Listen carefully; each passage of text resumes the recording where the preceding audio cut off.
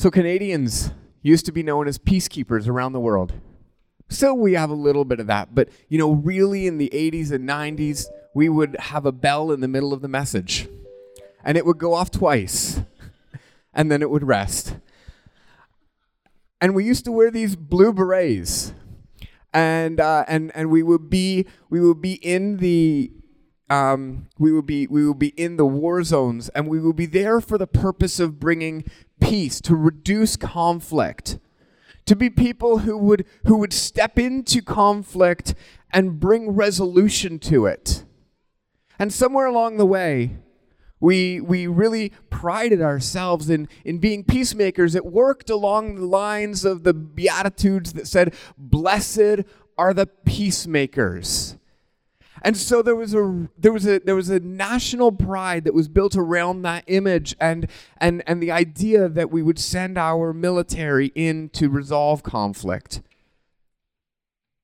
And at some point, and I don't know when it happened, but at some point, our culture shifted a little bit. We shifted as a culture away from people that bring peace in conflict to being a people that actually like to avoid conflict. Instead of people that are a people that enter into conflict to resolve it, we are a people who tend to push away from conflict, and we don't know how to deal with conflict. We don't know what to do with it, and we get a little bit nervous about it. Good Friday is a service that's all about death and conflict. It's a holiday that's built on the themes of death and conflict. How cheery is that? I mean, somebody says to me, "Happy Good Friday," and I'm like, how do you reconcile these two ideas? This is a day that celebrates a death. Woohoo, someone died. Oh, that's so those two things don't sit together well inside my emotional equilibrium. I kind of go that's awkward. Why would I celebrate a gruesome, forget about just a death, a gruesome, intentional murder of an innocent person? That's ridiculous. Why do I celebrate that? Why does it matter? What is going on? It's a holiday about conflict and death, and we don't like death in our culture. We really don't like death. We don't like death in our culture, so much so that the chicken breasts that you buy, if you buy chicken breasts, some other people like to eat the whole parts of the chicken, but me, I just eat white chicken breasts. And the chicken breasts that you buy are they're skinless, they're boneless, there's no part of any life inside it at all. It is just dead. It's we don't engage in the defeathering of a chicken. We don't engage in the idea that that chicken used to have a head, and when we used to just chop it off and then defeather the chicken and then all that stuff. When people are like, "Ew, that's," we don't do that as a culture because we don't like death. We think it's gross and wrong, and so then Christians are ridiculous because they celebrate a death once a year. They're just what is going on? We don't like death. We want to avoid death, and so we just don't like the topic of death. So I decided that it would be appropriate to speak an entire message on death, just to make y'all feel comfortable. Right? That's a good thing to do. But it's important that we actually need to recognize the conflict that's going on. Today, as we get into our message, you're going to notice on your tablet, and you're going to need to use it, on the My Messages, or on today's message, you're going to see the reference for Luke 23, 26 to 49. And I would appreciate it if you would get together with a table that's near you, and you can read it out loud to each other. So you're not going to be forced to read. If you really don't read out loud, somebody at your table will pick this up and actually read it. It's okay. But if you could share read a couple verses and then pass it on to somebody else, and they'll read the next couple verses and then pass it on to somebody else, and they'll read the next couple verses. It's just so that you don't have to hear my voice drone on for so long. That's really what I'm doing this for. There are two main ways of resolving conflict. There's a way that we ignore it and we run away from it. We try to avoid it in every way. Socially, think about this for a moment. If you know that you're going to have a conversation that's got conflict in it, many of us lose sleep. We try to avoid the conversation. We try to soften the blows. We try to talk in such a way that it's something that it will just pass. We try to make it feel better. We try to ignore what bothers us, and so we become a little bit fake and maybe passive aggressive. And it's our culture. This is how we deal with conflict a lot of times. You know, we have such a population that if you don't actually like the way that somebody treats you when you're in one group, you can easily move to another group and just replant yourself and drop somewhere else and just be like, this is where it's going to be and this is okay. And we can avoid conflict pretty significantly. It's fairly easy actually in our culture to avoid conflict. And so we do it. We avoid conflict. And you know what? In Luke 22, Peter avoids conflict.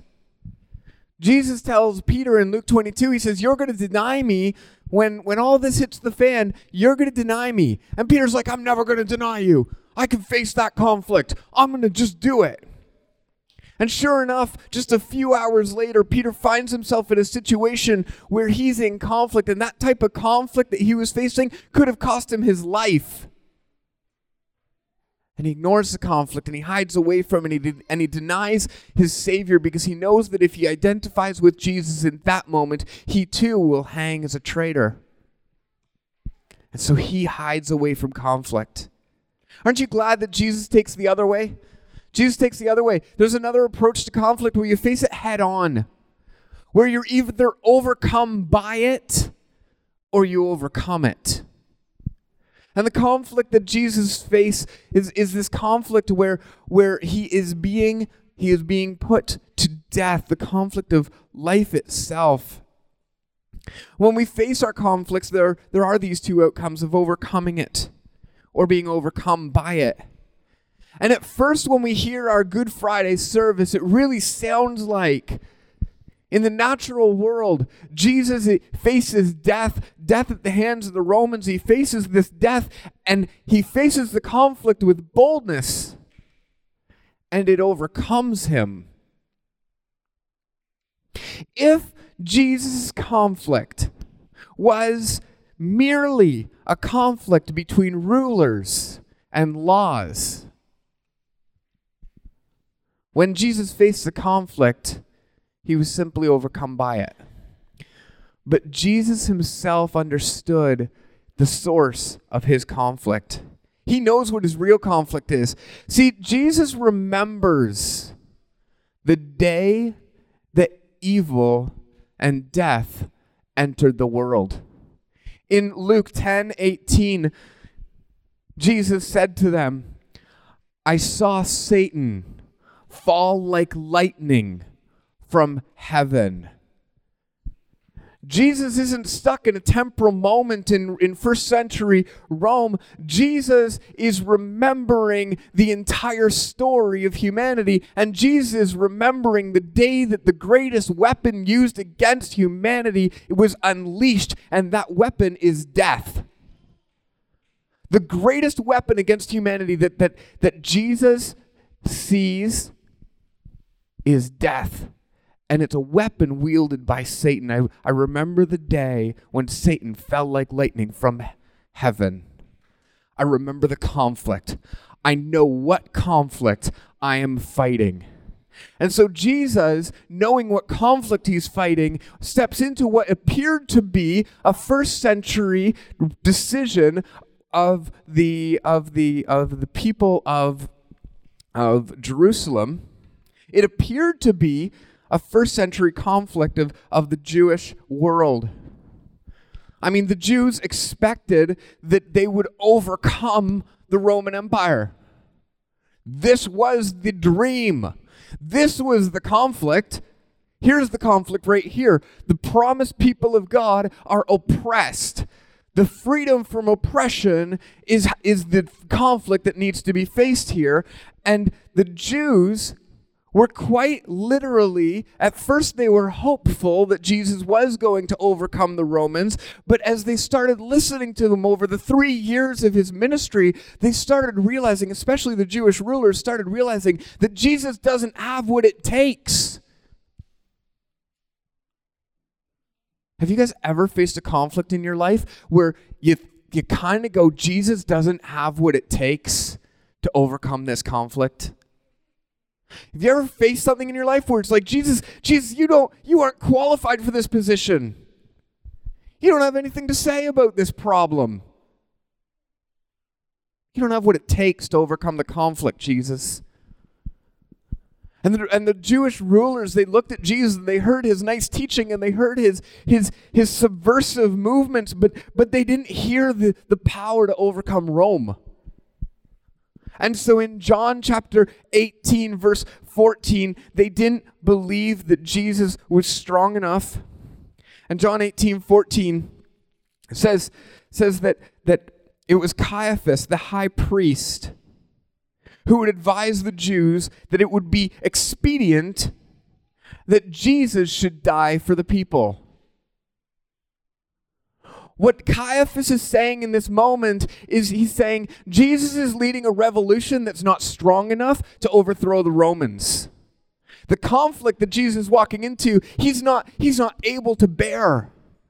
And so we better put him out there. We better distance ourselves from him. Otherwise, when he fails, the Romans are going to come and destroy us, and we will all die.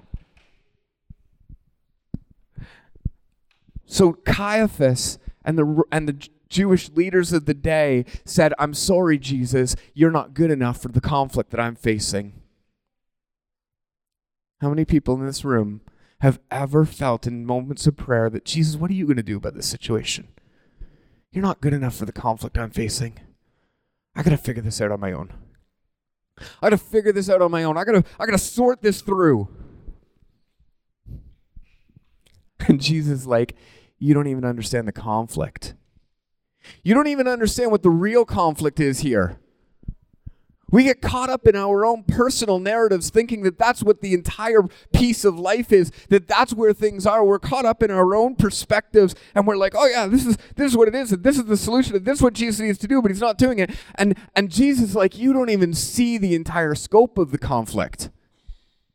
You're not seeing it.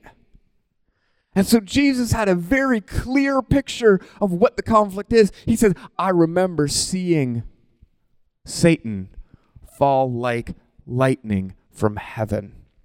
I remember when death started destroying humanity. The real enemy that Jesus is facing, that he steps into, the one that he looks like he's going to get overcome with, is death. He's addressing the real, larger conflict. Jesus said that the enemy comes to steal, kill, and destroy. He says the enemy that you have isn't Rome.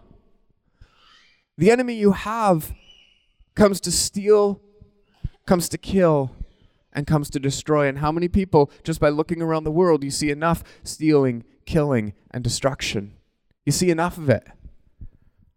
And Jesus is like, that's the enemy. Keep your focus on what the actual enemy is. The thing that brings destruction, the thing that brings death. I need to overcome that. See, peace happens when there's no death. This is a really big idea that was introduced to me probably a few years ago. The idea that we live in an economy of or the politics of death. Our decisions are often run by death. You're like, what? I don't think about death very often. We like to ignore it. But the reality is, when we think about, I need to be successful, I need to accomplish these things, and we start to feel pressure, we put pressure on ourselves, and we start to go, this needs to happen, and you only live once, right? And so we make our decisions based on death. You're free to go. No, you have to come back. That was a really quick recess. We make our decisions based on death. We make our decisions and our society. We have votes because we don't have time to come to consensus. Votes expedite decision making instead of taking the time to come together because that's inefficient. We live under the politics of death itself.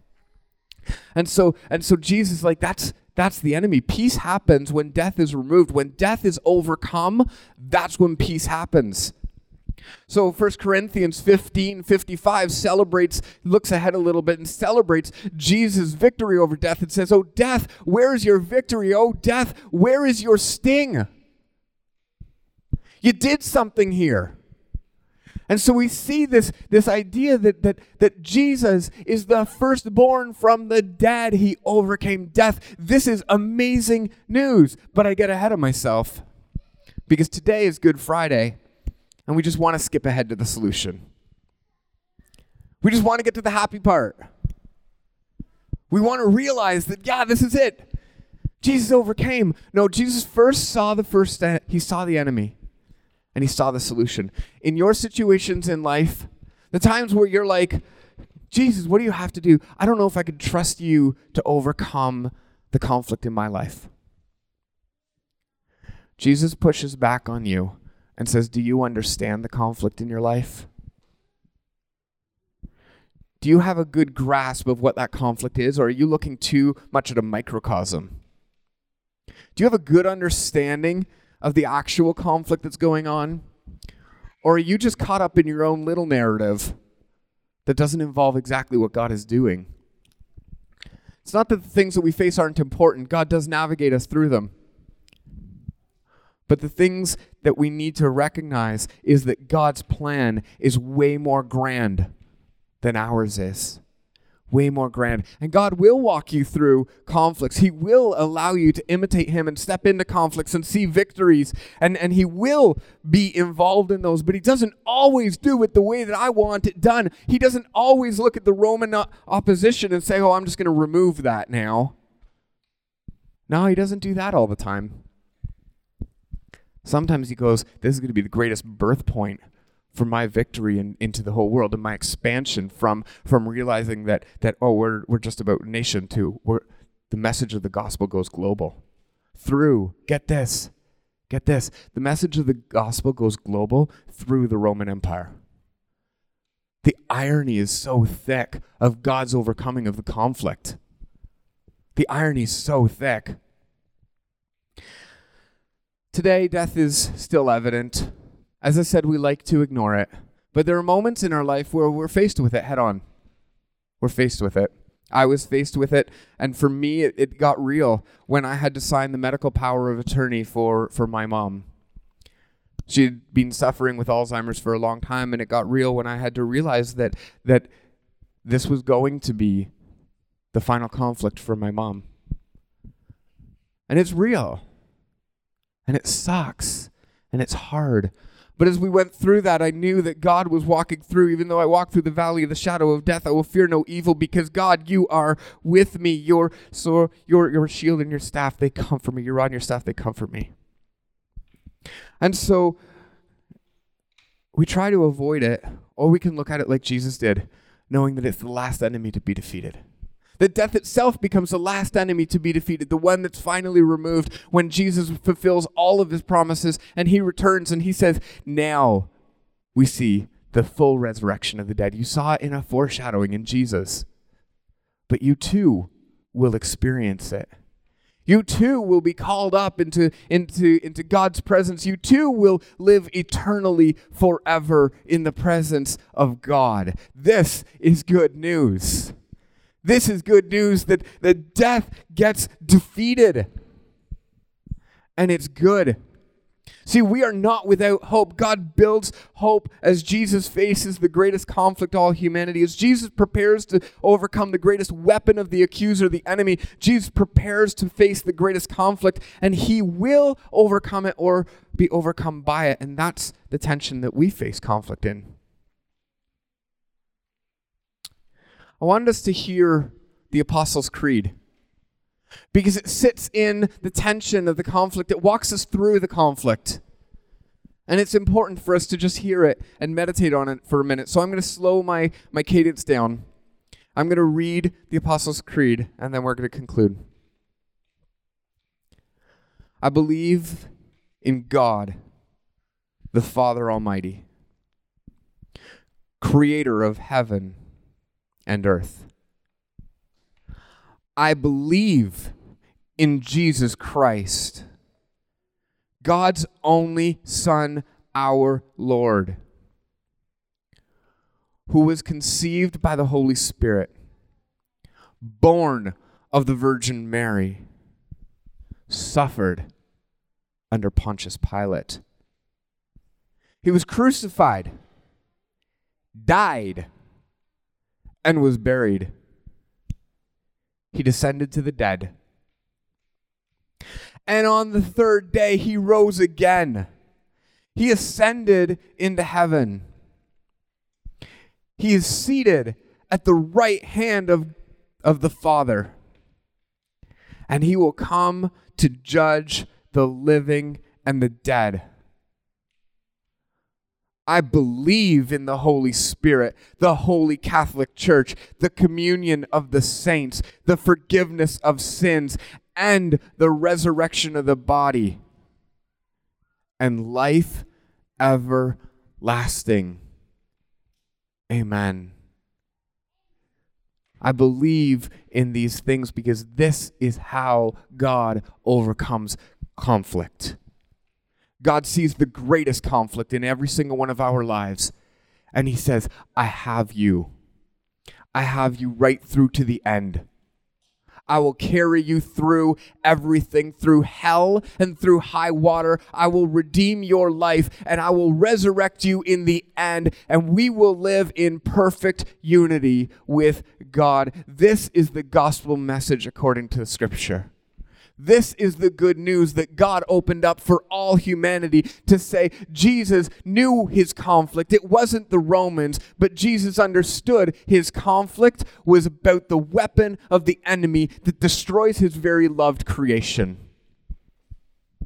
So how do you respond? Jesus positioned himself. Devin, you could come up. Jesus positioned himself to overcome death or to be overcome by it. You respond by positioning yourself behind Jesus.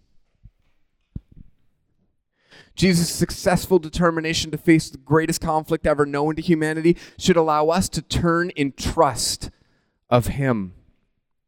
You respond in trusting the one who overcame death. And we find ourselves in a position of surrender because no matter what your conflict is, the cross of Jesus overcame the conflict that we cannot overcome. And we respond with worship because only God could do such great work. Jesus, I pray that you would allow us to invite you into areas of our conflict, even when we think that you might not have a good grasp of it. I pray that you would allow us into areas that we would allow you into areas of conflict that we think that you're not qualified for, and see your greater wisdom come through. Change our perspective. Give us a perspective of what you're doing instead of my little microcosm, little world.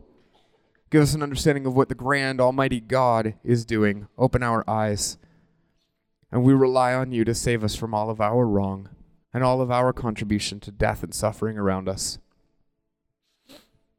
We offer our lives to you today on Good Friday, and we recognize that you were the only one that had a good idea of what the real conflict was. We thank you for your wisdom, for your faithfulness, and for your victory. In Jesus' name.